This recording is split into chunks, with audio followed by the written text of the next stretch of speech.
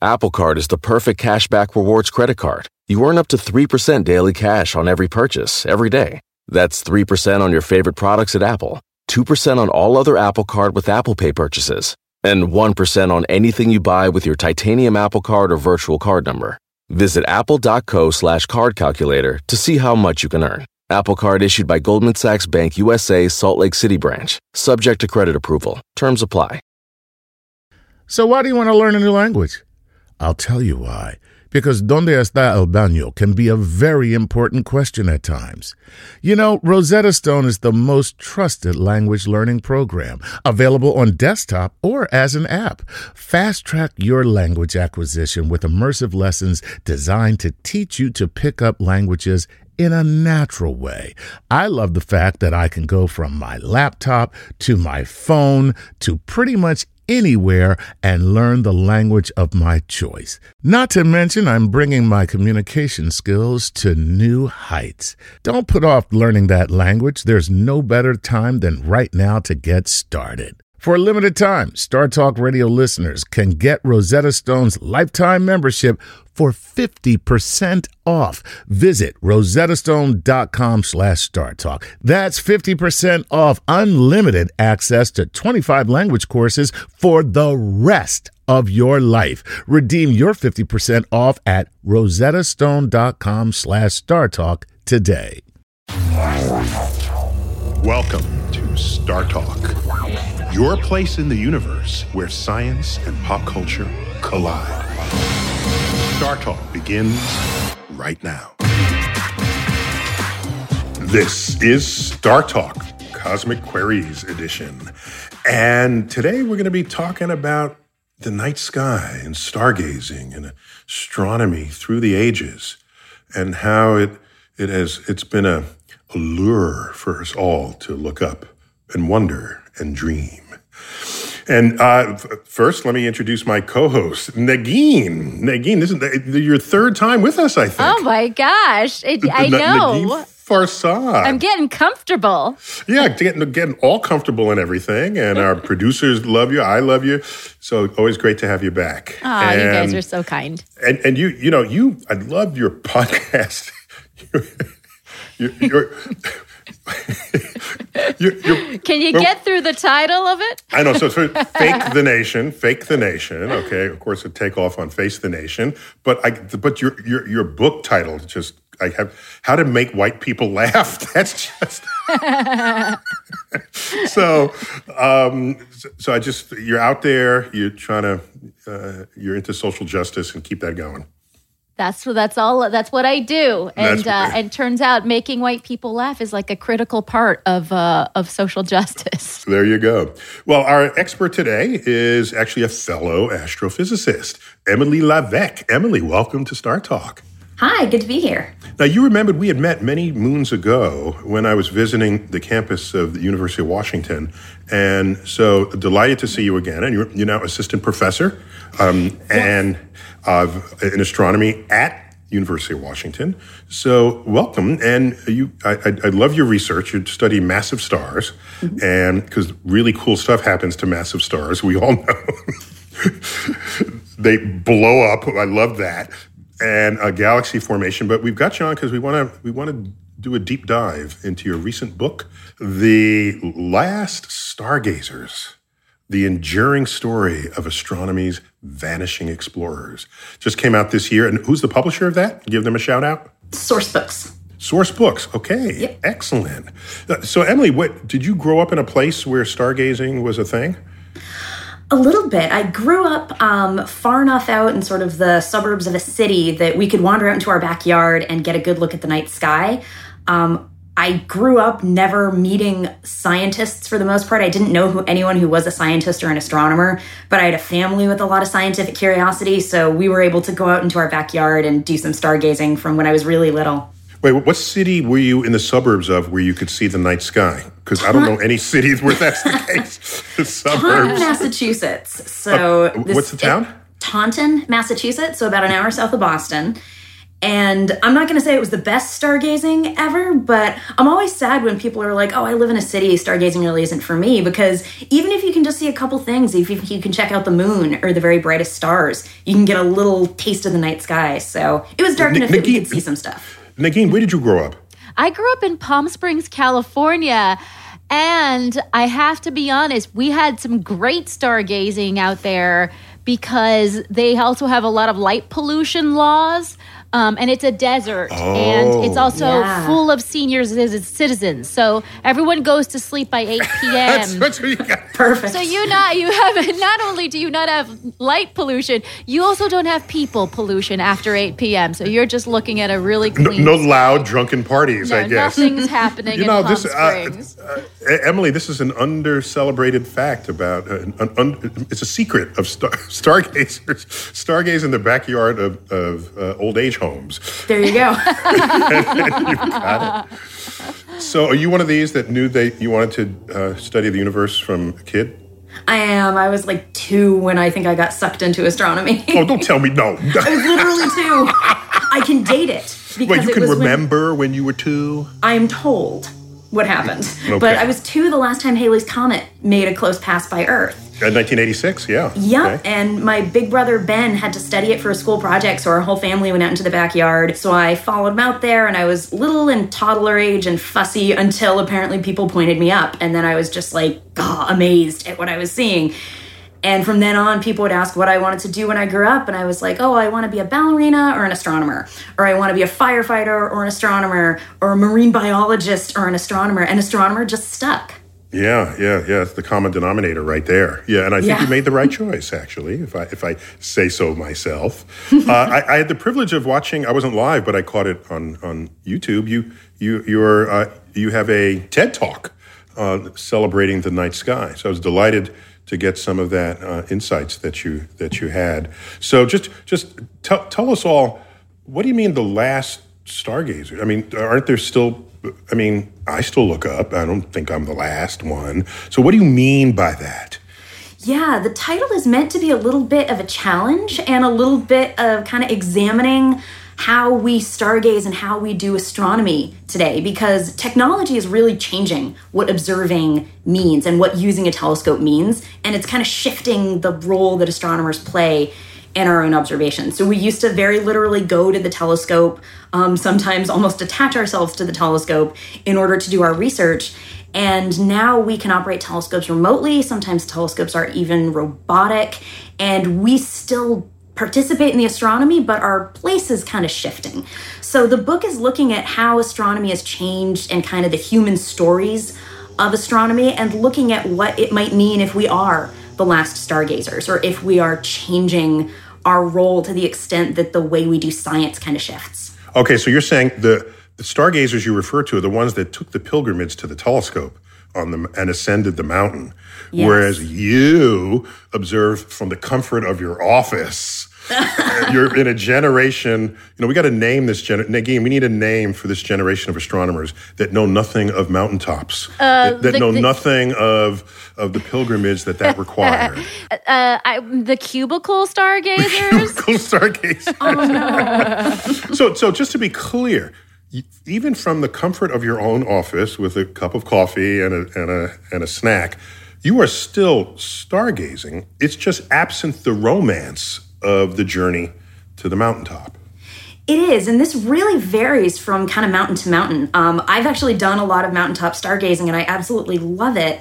And there's telescopes where we really do still have to go and sit with trained telescope operators and actually do a night's worth of dedicated observations on a mountaintop.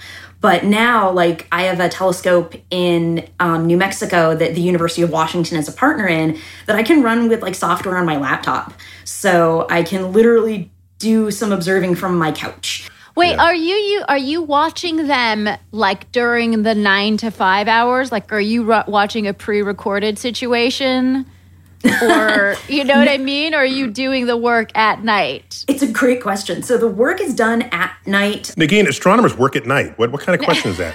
I don't know. Can I get an intelligent question from you, please? Do you work at night?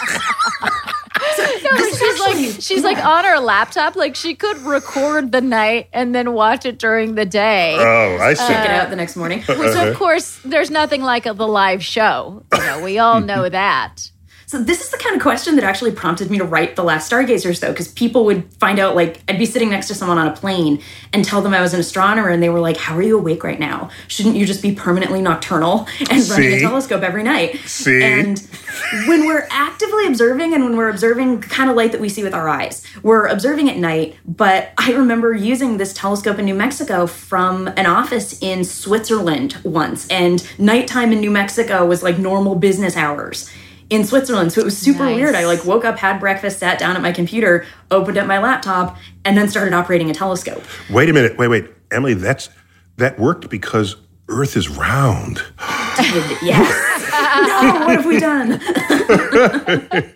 Is this a weird time for me to tell you guys I'm a flat earther? Oh, yeah. It's an awkward time. Save that for a different podcast. So, Emily, let's go to our fan base. I haven't seen these questions. I don't know if we've shown them to you either, but definitely Negin has seen them, and she's collected them, and we solicited questions about stargazing. And let's see what you got, Negin. We have some really great questions. And the first one comes from Patreon, from Eli, who asks, how do satellites affect stargazing today? And are you concerned about how satellites might affect stargazing in the future? Ooh, very good. Yeah. That's a great question. It's There's hundreds of satellites up there, Emily. What do you do about that? Hundreds of satellites, soon to be hundreds of thousands potentially. So this gets into a really interesting topic. We've obviously had satellites up for decades, and while they're in the hundreds, I know that sounds big, but space is big, so they generally don't cause too much of a problem. We're starting to run into some challenges with things like Starlink. This is probably the one most people have heard of.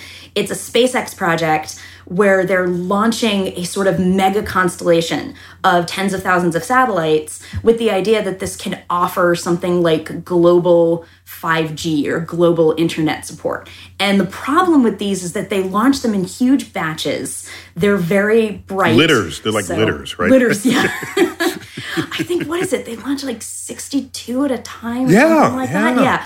Mm-hmm. And once they launch them, they will travel through the sky. You've probably seen videos online of just this sort of little trail of bright thingies or these like streaks that they'll leave as they Wait, that was the last round of UFO photos that were submitted, just so you know. Almost certainly, yeah. So these do start to cause a problem because something we're super interested in astronomy right now is how the night sky changes with time. And we're used to thinking of the sky as being pretty static. You see the same constellations every night and they change with the seasons.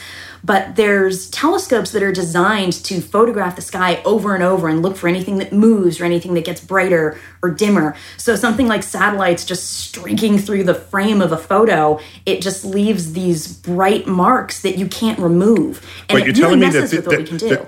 You're telling me that this next generation of telescopes will be ideal at finding satellites? Exactly. Yeah, it'll be perfect. You're trying to see the edge of the universe, and they're looking at the edge of our atmosphere. Look, we found where the internet comes from. Yeah, but are there rogue stargazers who really don't look at stars at all and only look at satellites? So I know that there's like apps and websites where you can look for something like the International Space Station passing, because you can catch that right, and it just looks like this great little dot traveling through the sky. The last time I used it was called Heavens Above. And it tracks the space station and other sort of notable satellites, Yeah, but unfortunately, astronomers would really rather get these out of our way and look at these stars and galaxies behind them. So huge fleets of satellites can really start to cause a problem. And I think what's freaked a lot of astronomers out is SpaceX is just kind of launching these. Like the FCC can approve a launch, and then suddenly we're hurling thousands and thousands of satellites into orbit. And they're bright, they emit radio waves. There's so many of them that they're quickly going to start becoming a problem. So we're talking to SpaceX and we're kind of sorting out a way to regulate this, because if you think just like any company can chuck tons of satellites into orbit, it's going to mess with the night sky pretty drastically and pretty soon. And if we can solve this, that would be great. And Negin, in Emily's basement is a laser that will take out satellites, but she's not going to tell you about that. Whoa. Yeah, don't tell anybody. She's got... That was one of the off-the-books equipment purchases. It's weird because your Zoom background looks so normal. Yeah, exactly. You have these like world-bending capabilities. She's Super got lair behind me. She's got total evil nemesis machines in her basement. So Emily, let me get geeky on you for a bit. Satellites, when you see them in the night sky, it's because they're still in sunlight while you're in darkness, and you see them cross. But if you wait late enough, then the whole sky above you is in Earth's shadow. So satellites could be moving through it, but you're not going to see light from them. Of course, maybe radio waves you would. How much of a problem is it if they're moving there, but you can't see them? Now, if we can't see them, it helps. You can imagine some like theoretical scenario where a satellite is perfectly in front of something that you want to see, but they're much less of a problem when they're not reflecting sunlight. So this is one of the conversations we've been having with SpaceX and with other private companies is exactly how high are these satellites? How long are they going to be in the sunlight while it's nighttime for us? It's usually the biggest problem a couple hours after sunset or a couple hours before sunrise. But where they are and how high they are makes a big difference. Like you said, though, the radio emission can be its whole own problem, but reflecting the sunlight isn't as much of a problem in the middle of a dark night. Okay, so satellites equal bad. That's the answer to Eli's question, Negin. Was it Eli? Was that the name of the person? Eli, that's right, from Patreon. Yeah. But can you imagine telling like Isaac Newton or whatever, like in a couple hundred years we're going to have just stuff that we put in the air and it'll just stay there in the space. Like, wait, Negin, it's telling anyone earlier than 70 years ago that this was that the stuff we have in space is going to get in your way. Right. There's going to be traffic in the star area. Be debris in space. It's going to leave a streak like some sort of a snail crawling across the garden. So weird. Okay, well, we have another question. Should we do time for just one more of this segment because we spent a lot of time getting to know Emily, but we have two more segments. So let's see if we can fit in one more question. Go. Okay. We got another question from Violetta from Patreon, who's 12 years old from Birmingham, Alabama, and asks, what is the craziest adventure you have been on or location you've ever been to in order to get the clearest view of the night sky? Ooh. Oh, Violetta, this is an awesome question. The coolest place I've ever been for astronomy is the Antarctic stratosphere, which is pretty wild. I don't think I would have guessed as a little kid that that's where I would be going for astronomy. But I actually did some observations on something called an airborne observatory, which is a telescope that operates out the open back door of a specially modified airplane. It flies up above most of the water vapor in our atmosphere so we can study light that we couldn't get at from the ground. Was that the 747? Yes. Yeah. Yep. Uh-huh. And I got to do this last summer flying out of Christchurch, New Zealand. We flew down almost over Antarctica. It was the coolest observing adventure I've ever had in my life. I write all about it in The Last Stargazers. It was just such a blast. And for the Negins out there, I just Googled it. The Antarctic is the one on the bottoms. Yes, the southern hemisphere. The southern hemisphere. Okay. Arctic. Antarctic. Yes, okay. Thank you, Negin. The one with the penguins. With the penguins, yeah. All free penguins live south of the equator. Guys, keep it simple, because that you just added a layer of complexity that I don't know that I'm prepared for. So, Emily, is that kind of observing doable from an office laptop now? I mean, was that so long ago that that's changed too? That was last summer. For that observatory, there's a whole fleet of experts who fly on the plane and who help keep the plane flying safely, keep the telescope operating safely, do the observations. I was lucky enough to go along as an astronomer, but right now, to do that, you still kind of need people very much physically present to make sure the observations are going well. Yeah, but if you open up the side of the plane and stick the telescope tube out, who's at the telescope? I mean, are you in some kind of spacesuit? Because there's not much air up there in the stratosphere. Okay, so this is how I first pictured airborne astronomy, because I learned about it in college, and I'd barely ever been on a plane at that point, and I was picturing the scene from Air Force One with the door open and the wind blowing, and I just thought you held on really tight. But the telescope's actually in a whole separate little sealed off chamber, and the telescope and the plane are so well designed that they can open that back door and you never even feel it. I was sitting in the cockpit with the pilots when they opened the door, and they were like, yep, super smooth. Don't even notice it. Well, as it would have to be, because you can't take jiggly photos with a telescope.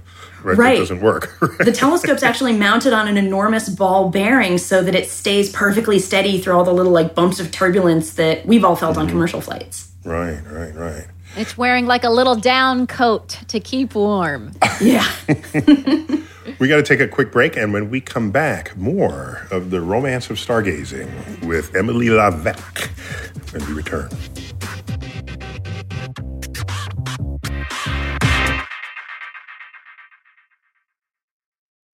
Whether you're a family vacation traveler, business tripper, or long weekend adventurer, Choice Hotels has a stay for any you. And that's good, because there are a lot of me's. Choice Hotels has over 7,400 locations and 22 brands, including Comfort Hotels, Radisson Hotels, and Cambria Hotels. Get the best value for your money when you book with Choice Hotels. Cambria Hotels feature locally inspired hotel bars with specialty cocktails and downtown locations in the center of it all. Hey, that's me. Radisson Hotels have flexible workspaces to get the most of your business travel and on-site restaurants. That's me too. And at Comfort Hotels, you'll enjoy free hot breakfast with fresh waffles, great pools for the entire family, and spacious rooms. Hey, that's me too. I guess I'm just going to have to stay at all of them. Choice Hotels has a stay for any you. Book direct at choicehotels.com, where travel comes true.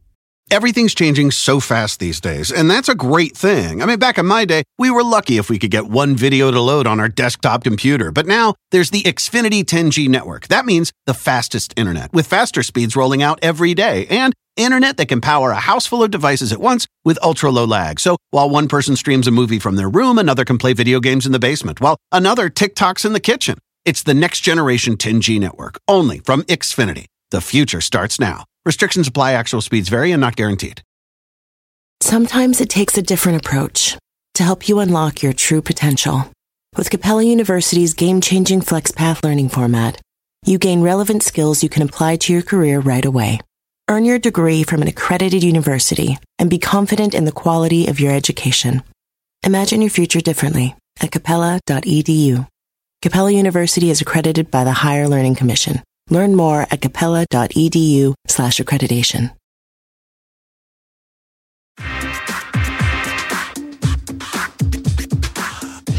We're back. Star Talk, Cosmic Queries, the romance of stargazing.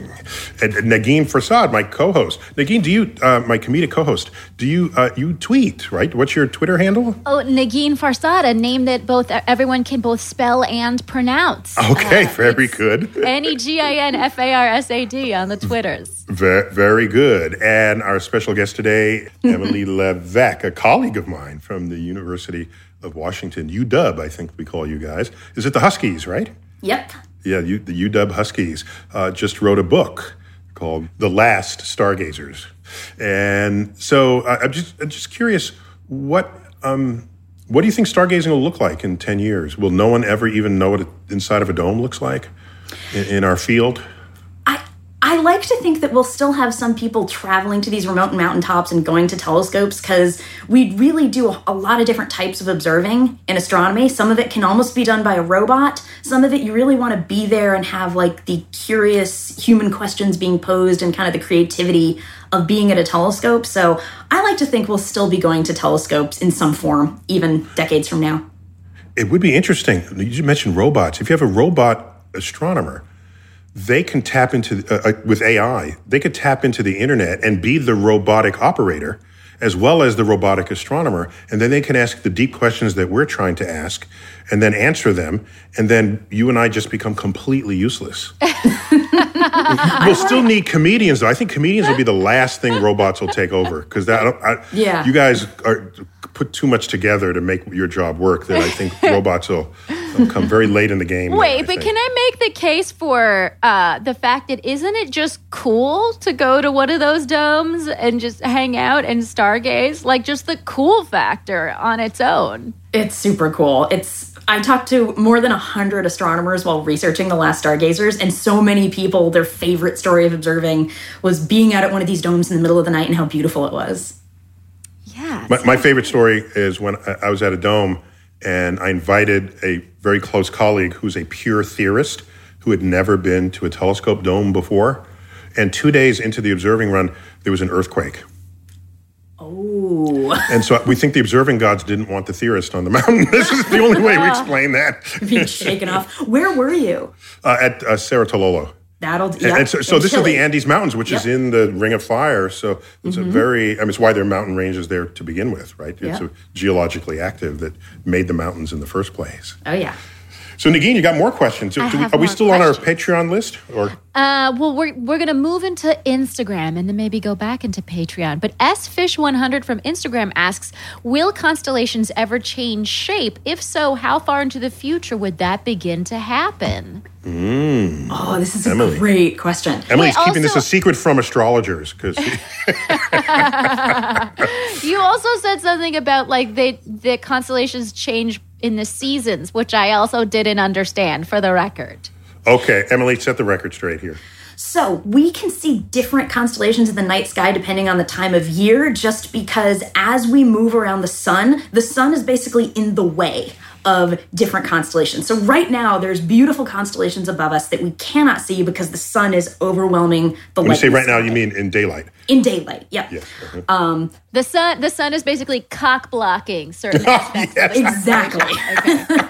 That's the technical scientific term. The technical scientific term. Yeah. So right now we'd see something like the constellation Cygnus at night. And if we waited 6 months and were looking up at the sky in the winter, we'd see the constellation Orion. So there's this nice cycle of constellations that we go through over the course of the year, but the patterns of the constellations look really familiar to folks if they're used to going out and kind of doing the connect the dots game that we do to design constellations.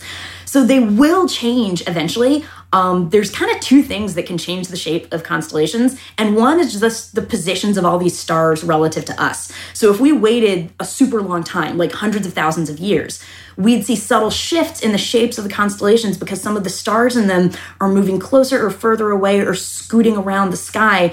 And you'd see Orion start to just get a little funnily shaped. Or the Big Dipper might look a little bit different. But that takes a really long time. Another thing that could change the way the constellations Emily, look. Some of the really lame constellations could maybe turn into a better shape than they currently represent. We could hopefully do something better than, 4 stars in a box. That's a dolphin. Yeah, exactly. There's some creative constellations. Again, there's some really lame. Of the 88 constellations, I would say 60 of them are completely lame. So, oh my God. So there's some hope we'll get fresh constellations out of this, Emily. I did not realize how much shade you threw at constellation shapes, Neil. Wow. I feel sorry for them. Yeah, don't feel. They have no feelings, I assure you. But keep going, Emily. Go on. So another weird thing that could change constellations is if one of the stars in one of them died. So my favorite example of this is Betelgeuse in the constellation Orion. Betelgeuse is a red supergiant. It's a lot more massive than our sun. It's the kind of star that'll die as a supernova one day. So if that happens, you kind of get this really bright flare from the supernova, and then it fades away over months, and suddenly Orion's missing a shoulder. So something like that would really change the way the constellations look, but we can't predict right now when a star is gonna die as a supernova, so we kind of have to wait and see what happens. My favorite thing with this is a point someone once made to me on Twitter, which is that the dinosaurs 65 million years ago would have seen really different looking constellations. Yeah. The stars would have moved a bit, and some of them wouldn't even have been born. What about when constellations get gentrified? What do they look like then? So the artisanal cupcake shop constellation isn't there yet, but maybe. Because that's the first line that gets the cupcake shop is that's once how you there's a yoga studio, you've lost the constellation entirely. There goes the neighborhood. Yeah. All right. Thank you. So, Negin. Yes. Wait. Let's back up. So, Emily, if stars are moving in the night sky, then the fabled and all-important North Star is not going to stay north. So, navigators, let's say 100,000 years from now, what are they going to do? 100,000 years ago, what they use is the or North from now, Star. yeah, either, yeah. Ago or from now, we'll have a different North Star, but it's not necessarily because the North Star is moving on its own. There's a lot of stuff that actually messes with where the stars are in the night sky from our perspective, and one of these is the Earth kind of rocking on its axis as it spins. So the Earth's axis doesn't quite point straight up and down, it kind of wobbles a bit. And because of that wobble, right now the North Star is Polaris, but in tens of thousands of years, the North Star is probably going to be Vega, if I'm remembering correctly, which is a much brighter star that you can see in the summer sky. Way better. So much better for navigational purposes because it's so much easier to find. We're slumming with the current North Star. Yeah. Just so I know. Negin, if I ask you or most people, what's the brightest star in the night sky? What would you say? I would say Vega. No, Todd, now you would say it. But most people will say the North Star. And North Star is not even in the top 40. Wow. So, it's hard to find, which is it's embarrassing. North Star is an embarrassment as far as I'm concerned. I feel like everything you guys are saying is the sequel to Mean Girls, but like all of the stars. But for constellations. For constellations. Just going to go through and insult all the stars. Yeah. All right, let's get another one, Negin. Let's go to Deason322 on Instagram, who asks, okay, this is a bit of a controversial question. What if we just never looked up? What if humanity just had no interest in what happened up above? How different would our lives be today if astronomy just never existed? Ooh. Alternate reality question. That's a deep one, Emily. Interesting. So my immediate thought is there'd be no satellites, which sounds like it's solving a problem, but if we never looked up, but the curiosity that drove us to launch stuff into space wouldn't have been there. So we wouldn't have internet, all sorts of communications. We wouldn't have cell phones with working GPS on it. Emily, it's not all that much of a stretch if you can imagine, suppose our civilization arose on Venus with a completely thick cloud cover. Mm-hmm. You'd have no idea that there were stars at all. I mean, right? That'd be an example of it's not even our fault for not looking up. Even if you did look up, you wouldn't be able to see them. Yeah, you wouldn't be able to see. Wonderful puzzle, but it makes you wonder about a lot of the technology that we've managed because we've been able to go to low Earth orbit, or because we've just gotten curious about the sky and ask questions about physics. It would really change what life is like, I think. I mean, cell phones, right? I know, we wouldn't have cell phones. What would you do? I'm kind of into that, though. You kind of need. I think we messed up with that one. You kind of need your. No, you might have cell phones. You just wouldn't have GPS on them. True. That's all. It would just be like the old days. I'm older than both of y'all. The old days, a phone was just a phone. Can you just picture that? All it did was make calls. It was portable, but it just made phone calls. I know you can't wrap your head around that. Just what a world. Sleep on that one. I know. At this point where I'm this close to just deleting the phone app from my phone. Don't necessarily need it. Right, you're texting anyone you were going to speak to. Right. Exactly.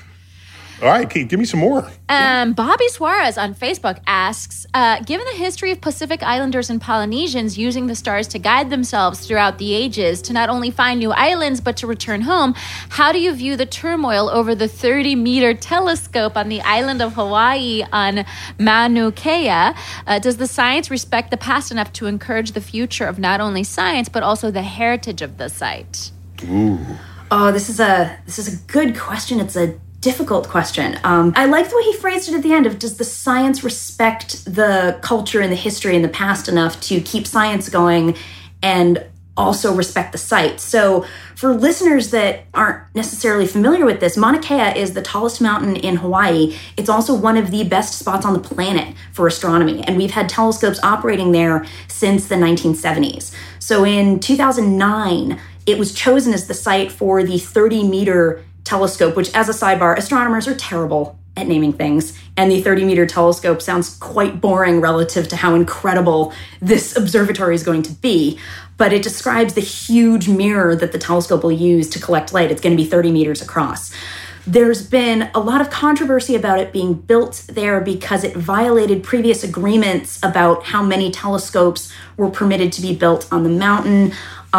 There were a lot of questions about how Mauna Kea was treated as a culturally important site, as a scientific research site.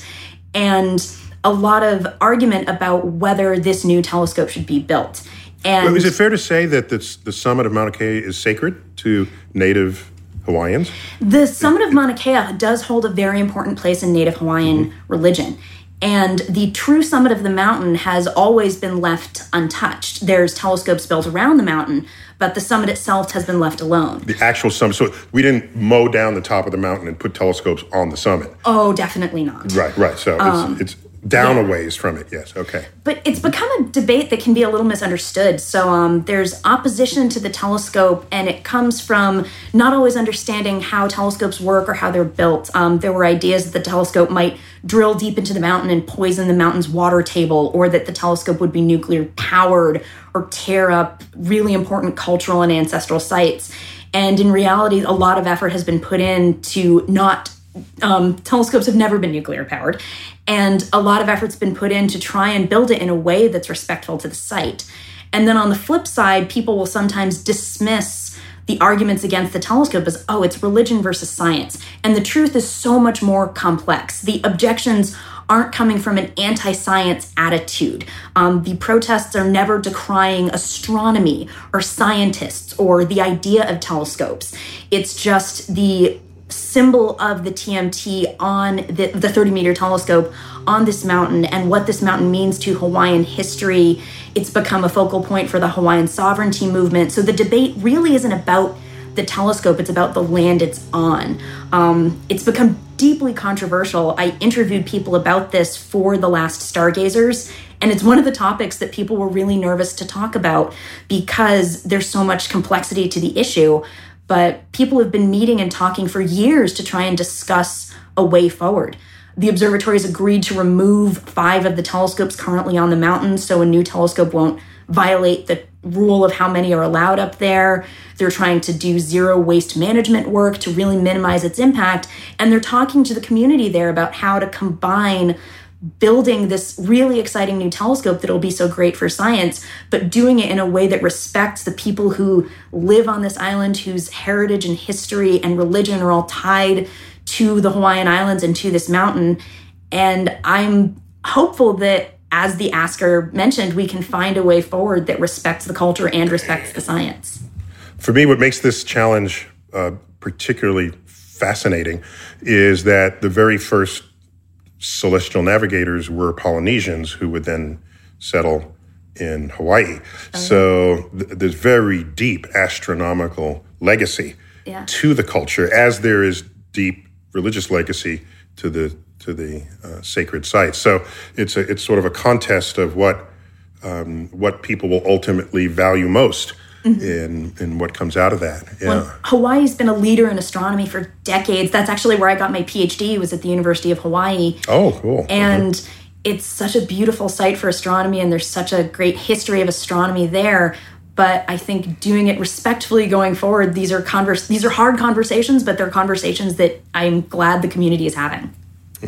To telescope people out there, if you're looking for another location, I have a small balcony in my Manhattan apartment. Oh, cool. And I'm happy to be of service. You know what I mean? Just hit me up and we'll see what we can do. Or the roof of your building. Yeah, my probably roof. A little better than your balcony. We can fit like 3 or 4 chairs on that roof, so that's probably enough space, right? Yeah, there you go.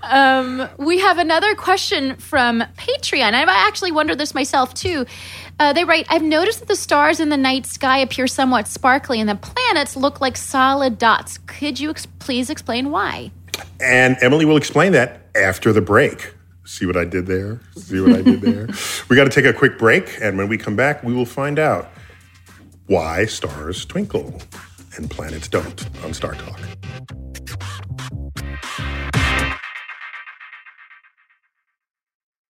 Everything's changing so fast these days, and that's a great thing. I mean, back in my day, we were lucky if we could get one video to load on our desktop computer. But now, there's the Xfinity 10G network. That means the fastest internet, with faster speeds rolling out every day, and internet that can power a house full of devices at once with ultra-low lag. So while one person streams a movie from their room, another can play video games in the basement, while another TikToks in the kitchen. It's the next generation 10G network, only from Xfinity. The future starts now. Restrictions apply. Actual speeds vary and not guaranteed. At Capella University, You'll get support from people who care about your success.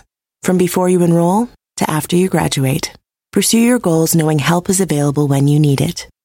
Imagine your future differently at capella.edu. We'd like to give a Patreon shout-out to the following Patreon patrons, Roche Vinay and Robert Gilmore. A stellar thank you to you guys, because without you, we couldn't do this show. And for those of you listening who would like your very own Patreon shout-out, please go to patreon.com/StarTalkRadio and support us. We're back on Star Talk, talking about stargazing. Nagin, my co-host, always good to have you, Nagin. Hey, Neil. My guest expert, Emily Levesque. Now, you also tweet. What's your Twitter handle? I'm at EMSQUE. So the start of my first name and the end of my last name on Twitter. Yeah. Exactly. Neil just swallowed his own face to say your Twitter handle.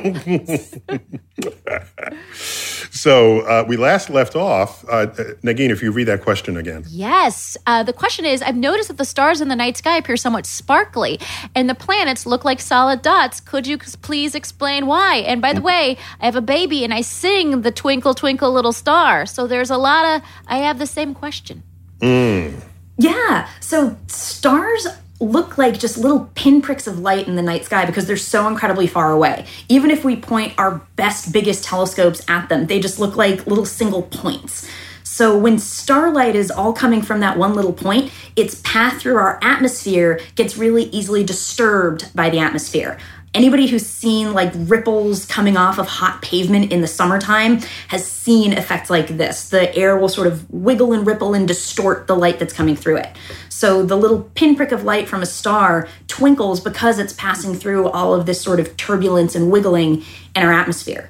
So since planets are way closer, you can't really tell with the naked eye, but they look like little discs rather than little pinpoints. If you point binoculars or a telescope at Saturn or Jupiter, you can see the actual circle of the planet.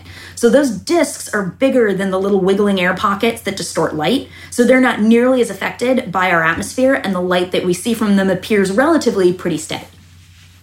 All right, so on any given night, if something's twinkling, it's probably a star, and if it's not twinkling, it's probably a planet. Probably, yeah. Yeah, okay. And so you should never wish twinkling stars upon an astronomer. No, that's how to make enemies out of them. We purposely put our telescopes in places where the atmosphere is as steady and stable as possible because the twinkling turns into a blurry picture for us. Yeah. You don't want. It's like putting Vaseline on the lens, you know. Yep. But I do wish twinkling stars on all babies. That's what they're taught to look for. Okay, so Nagin, your child will never be an astronomer then. This is what you're doing. She hasn't literally seen a star having been born in Manhattan, so she's not off to a great start. How old is she now? She's 19 months. 19 months, yeah, okay, so there's still time. Yeah. But stop singing about beautiful twinkling stars when she becomes self-aware. The lyric should be something like twinkle twinkle little star, get me off this telescope. Green. It's a twinkle, crappy twinkle, image for scientists.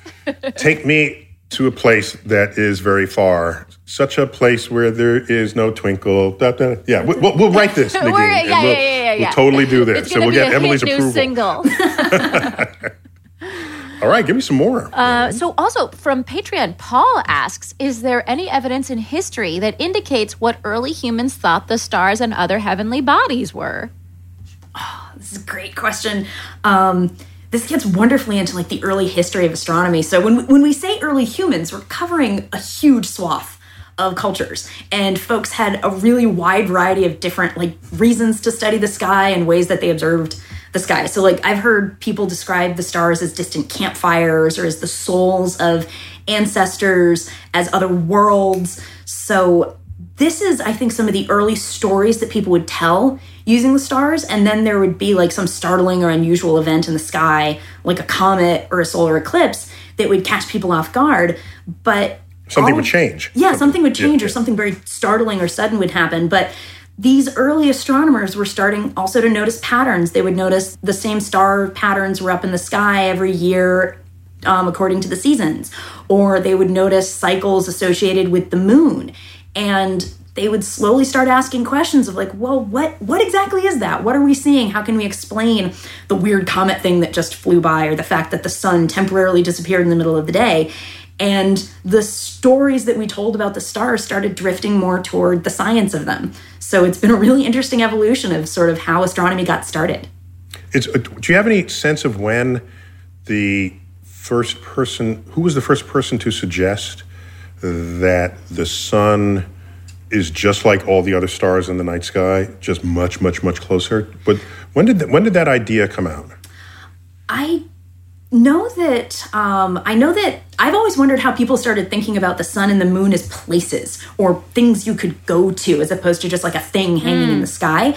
But it's actually... You could visit the sun, but you have to go at night, and then it's cooler. Exactly. But I think that the early picture of describing the sun as being like all the other stars was really a slow burn, no pun intended. Oh. Because, oh God, yeah, no, we got to leave that to Nadine. More apologies in the world I'm of comedy. so sorry. But because we had to move away from the Earth being the center of the entire universe, and then the sun being the center of the entire universe, and then the idea that the sun was just like all the other stars. Really, I mean, this was still being kind of poked and prodded at in the 1920s, when scientists were starting to measure what the stars were literally made of and like what their chemistry was. So putting the sun in the context of all the other stars has been a really long journey in astronomy. And one that dismantles our ego along the way. Definitely. If you thought Earth was special or that the sun was special, it's just one of hundreds of billions. Yeah. Yeah. All right, Negin. So Mindy Bernal on Facebook asks, what do you think is the most beautiful thing or display in the known universe? And since you guys already debunked the North Star, apparently that's the most embarrassing star. It's just lame. It's just lame. Totally the most disappointing thing in the night sky. Yeah. I now want to know, like, what is the best, most beautiful thing in display? Oh, I think after 2017, my answer has to be solar eclipses. So I saw my first total solar eclipse in 2017, which was amazing. And I tell the whole story of it in The Last Stargazers. But it's really kind of incredible when you think about it here on Earth, that we have this lovely matchup between the size of our sun and the size of our moon, that our moon is so perfectly round. Mars's moons are not. Mars's moons, I think, are little captured rocky bodies that just look like they're lame as moons. They're very lame. And a Martian solar eclipse would be deeply disappointing. I think one of the rovers captured it, and it's just this like blip flash of one of the moons briefly blocking the sun. And our Earth solar eclipses are dazzling. The fact that the moon will perfectly block out the sun, you see this big white blaze of the wind coming off the outer layers of the sun.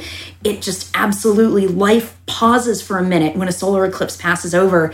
And we are really unusual. I think that if we ever connected to like a big interplanetary or intergalactic network of aliens, that we would be a tourist spot for our solar eclipses in the way that the Grand Canyon is a tourist spot now, because that is really a wonderful cosmic coincidence. Oh, just to be clear, just to put some numbers behind it. So the sun is 400 times wider than the moon is, and it's 400 times farther away. So those two facts exactly cancel each other, so that on the sky, they show up as the same size. And when one crosses in front of the other, it's a perfect match. Yeah. So the numbers work out. Yeah, it's a fun coincidence. But can you name a thing that you could like look at in your telescope tonight? Look at in our telescope tonight. I through a telescope, I always love looking at the planets because they're just so satisfying. Even with binoculars or a little backyard telescope, you can get a good look.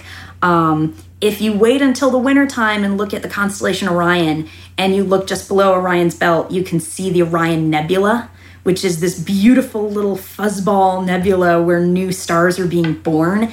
And you see these gorgeous photos of it with Hubble.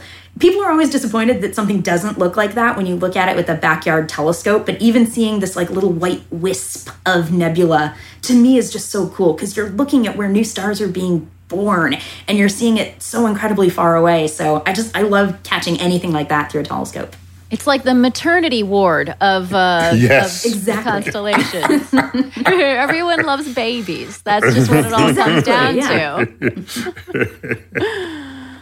All right, we got time for a couple more, I think. Okay, we're Dan Rolandelli from Patreon asks, if you could have dinner with one stargazer / astronomer from the past, who would it be? I think, especially since we were just talking about the sun, I would choose Cecilia Payne. So she was an astronomer in the 1920s. She was actually the first person, not the first woman, the first person to get a PhD in astronomy from Harvard.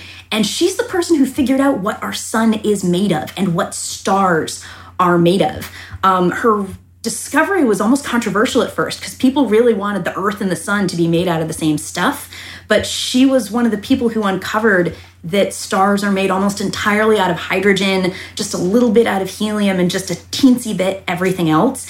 And it really upended so much of what people thought they knew about how stars worked and how the universe worked. She really wrote just like one of the most groundbreaking papers on how stars actually work. And I would love to just sit with her and find out, what was it like to get such a surprising result? What was it like to study that and publish that and to be one of these really groundbreaking people in the field? So I'd say Cecilia. And Emily, as I understand correct, I think this is right, in her PhD thesis, which was so in the face of prevailing wisdom held by men. Yes. And here she is putting it in their face, that she was forced to write a semi-disclaimer at the beginning of her thesis that said, this is probably not right, but it's worth exploring, just to protect her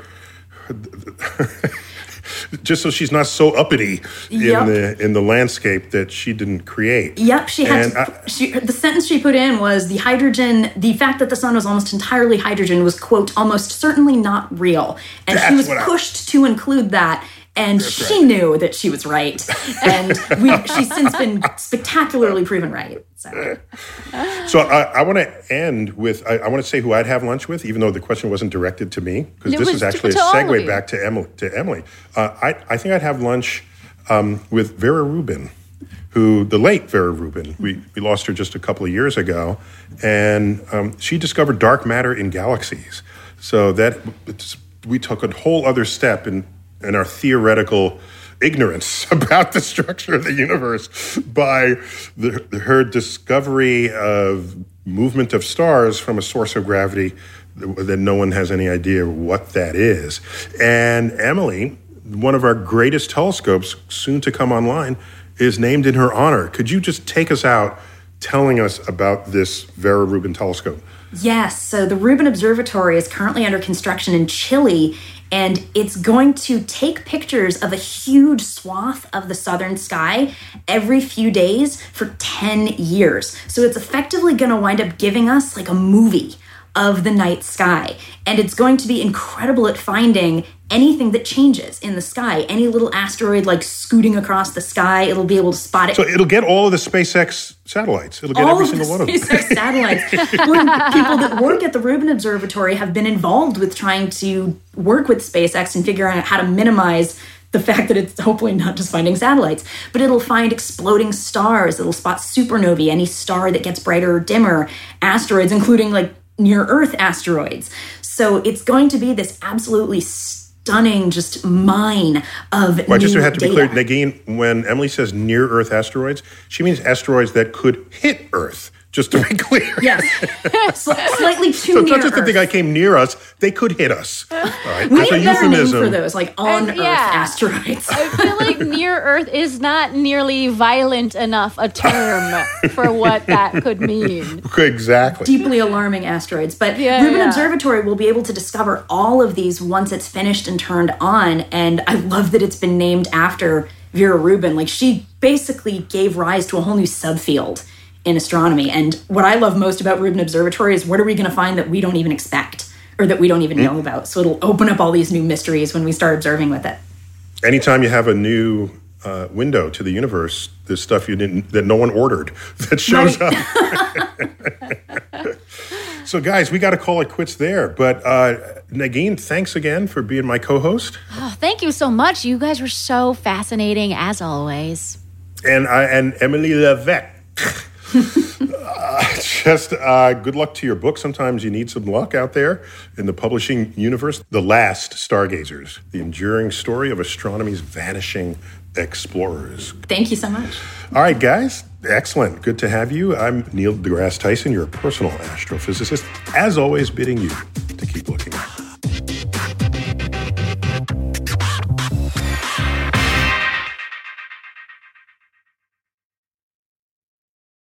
Everything is changing so fast. I mean, back in my day, we were lucky if we could get one video to load. But now with the Xfinity 10G network, you can power a house full of devices at once with ultra-low lag. The future starts now. Restrictions apply. Actual speeds vary and not guaranteed. At Capella University, you'll get support from people who care about your success. From before you enroll to after you graduate, pursue your goals knowing help is available when you need it. Imagine your future differently at capella.edu.